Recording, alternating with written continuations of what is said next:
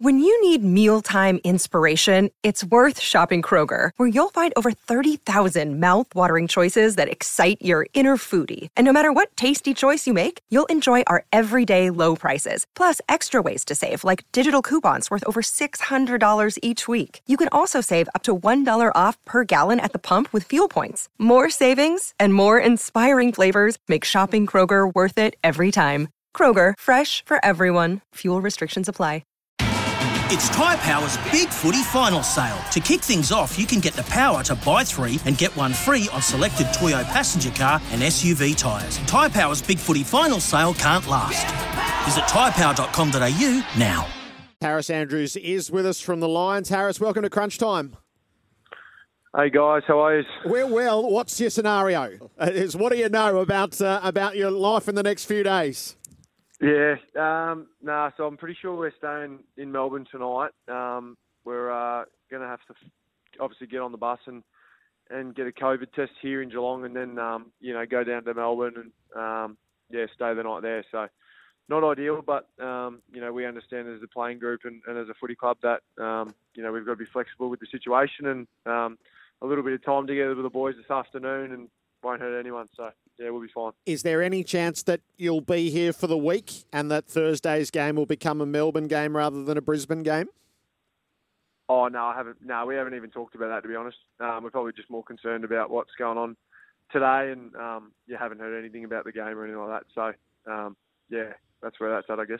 Do you feel a level of uncertainty as this puts us back in very familiar territory to last year, which you mightn't lived quite as acutely as those who are based in Melbourne? Yeah, I didn't. Obviously, we didn't really get to experience it. How hard it was for the people of Victoria up in Brisbane. But I think we'll just keep rolling with the way the situation is, and keep listening to our managers and that sort of thing at the footy club, the COVID manager, and obviously Danny Daly is the head of football. So they've obviously getting the information, and we'll just roll with it. Who is your COVID manager, incidentally? Because it's a big portfolio today.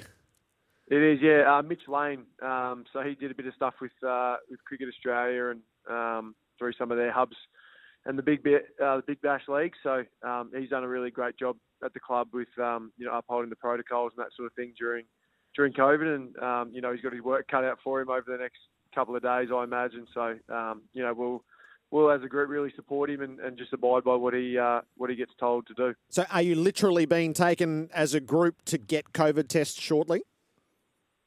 We're just sitting in the hotel in Geelong, So it's pretty low key. I think they're getting some people in to test in the next hour or so, and then I assume we're staying in Melbourne tonight. Hope you got enough clothes there, Harris. Did you have a go bag for an event such as this? Well, I didn't plan for it, but hopefully there's some washing or something that can be done there at the airport. At the hotel in Melbourne, but should be fine. I can't imagine we'll be doing too much, going out or anything like that. So. It'd be right, just chilling out in my pajamas in my room, I think. Obviously, in this regard, you guys are on the positive side of the ledger, if we can call it that, last year. It sort of worked in your favour logistically. This was your club's first away game with opposition supporters since round 23, 2019, and we know it's one of the toughest trips in footy. Was it a shock to the system? I don't think it was a shock to the system. We've obviously played, as you said, like a year and a half ago that we played in that game, but a lot of us guys sort of had an understanding of what it was going to be like when we've come down here. We've played down here before. Probably a really good learning experience for a lot of the younger guys that haven't played in those away games, to experience an away crowd and just how volatile the environment down there is. It's a real kick, I guess, going into a stadium and being able to play against, a really quality football team and, against their supporters as well, who are really loud and cheer hard for them, and obviously, sort of boo us when we're going all right. So it's a really good learning curve and something that we're going to have to come across throughout this year and many years going forward. Harris, it's Lepper here, mate. If you do need a bed for a few extra days, I'm happy for you to come down and stay with me on the peninsula, buddy, if you need. But just getting to the game last night, the influence of Danaher and the relationship with him and Eric Hipwood, that's the one I'm really interested in. I saw week one that Danaher was really that forward 50 player, and then yesterday Eric had his turn a little bit and was really good in the forward 50. How do you see that relationship working together and for the not just for now but for the long term? Yeah, I think Lepper, they're really flexible players. Like, obviously, they've got their strengths. Eric's really good at getting around the ground, being able to get on the lead and, trying to expose his opponent with his speed and that sort of thing. And then you've got Joe, who predominantly does his best work in the marking contests and taking the ball at the highest point. But I think with those two boys, they can sort of get a feel for how they're going. And, Joe might start deep inside 50, and if he feels like he needs to get more involved in the game, then he can potentially play a little bit higher and push Eric deep. So, it's a week-by-week thing, and obviously depending on matchups and how they feel they can expose those matchups, that'll happen. And obviously those guys have played a fair bit of footy for themselves and have a really good game sense. So if they feel like they're not quite impacting the game the way they want to, then they can switch it up and have different starting positions. And they've worked hard over the pre-season to be able to build their relationship and that connection. And I feel like last night we were able to sort of get a bit more of that proof in the pudding, and that's really exciting for us going forward. Harris, Craig Jennings here. I'm not sure if you're aware, but the clubs I worked at, we had to train specifically for your spoils and where we would position ourselves for crumbing. So that's a real credit to the way you go about your game. What I'm really interested in is last night, and I know it's sometimes difficult for players to remember all the messaging in breaks, but I thought your kicking strategy last night, Geelong were able to pick a few off and score going back the other way. They definitely got 2 goals from that method in a close game. It makes a big difference. So a 2-part question. I was wondering if it came up last night in terms of your kicking strategy, whether you had to adapt or adjust in game, and how much time did you put into the new rules with the kicking strategy over the summer? Yeah, absolutely. I think for us, obviously Geelong put some really good heat on the ball last night. We felt we were under pressure a fair bit.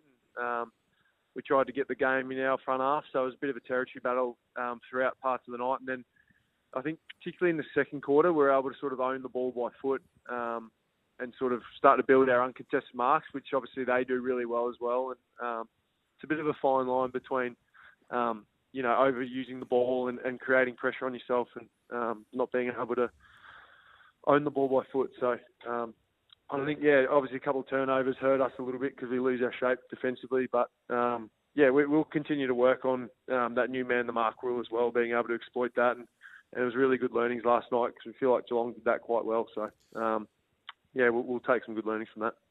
Now, Harris, I know you probably haven't had the review yet, but just your first glimpse of that last defensive 50 stoppage, the one where Isaac Smith, I was able to walk through the front. Has that been discussed yet as a group, or did you just discuss it all out there on the ground? We haven't sat down and watched the edit yet, but yeah, certainly probably the way he was able to get through the stoppage and, kick the goal was quite disappointing. Probably lost a little bit of structure there late in the game, and, to kick that goal with, I'm not sure if there was 3 or 4 minutes to go, we sort of felt like we'd give ourselves another chance after that, and certainly we'll take some really good learnings, being able to identify what went wrong in that moment when we do sit down and watch the tape this week. But obviously a disappointing moment for us. Have you watched the Zach Bailey tackle on Mark Blitzarves? I did. Yeah, I watched a little bit of it last night. I was all over the social media stuff. So What's your decision, Harris? I'm not going to comment on it, but. It's a tough game to umpire, and ideally, we would have loved for it to go our way, but that's the way the cookie crumbles a little bit, and we're just going to roll on with it. And I think last night for us gave us really good understanding that when we bring our effort and intensity, we can compete with the best in the league. So we'll take that away and get up to Brisbane and get organised for Collingwood on Thursday night, hopefully. Harris, were you within earshot at quarter time? I was thereabouts. To be honest with you, didn't really hear too much. I was more focused on trying to get the boys into the huddle and talk about the first quarter. So, I didn't really get involved at all, I guess. Was it an unusual scenario to be unfolding? Like you're obviously not getting that sort of situation every week, but to be honest, as I said, I was just trying to get Owen and some of those boys that were talking to the Geelong players to try and get them into the huddle because we weren't going quite well at quarter time, and I think we just needed to address a few things that were letting us down, and I felt like we were able to do that. Harris, it's great to chat. Just so give us a picture. Is the team in isolation? Can you not leave the hotel for a walk or anything like that at the moment? Yeah, we're just hanging out at the hotel on a level in the hotel we've got dedicated to ourselves. So there's a fair bit of cricket being played. The boys are on their laptops, a bit of Netflix and that sort of thing. So, a bit of time together, never hurt anyone. So is that the bit of guidance you're being given? So you'll move from a hotel to a bus and then to the next hotel and avoid, just for the time being, any contact with anybody else? Yeah, that's the situation. So, the testers will come in and that sort of thing, and we'll get the results, and hopefully all things will be clear, and then we'll be able to fly out of Melbourne tomorrow once we spend the night here. So we're looking forward to it. Fingers crossed. Good on you, Harris. Always appreciate your time. Awesome. Thanks, Amy. G'day, Mike Hussey here. Get on board Australia's best fantasy cricket game, KFC Supercoach BBL. It's fun, free and easy to play. Play today at supercoach.com.au. T's and C's apply. New South Wales authorisation number TP/01005. Hey, fellas.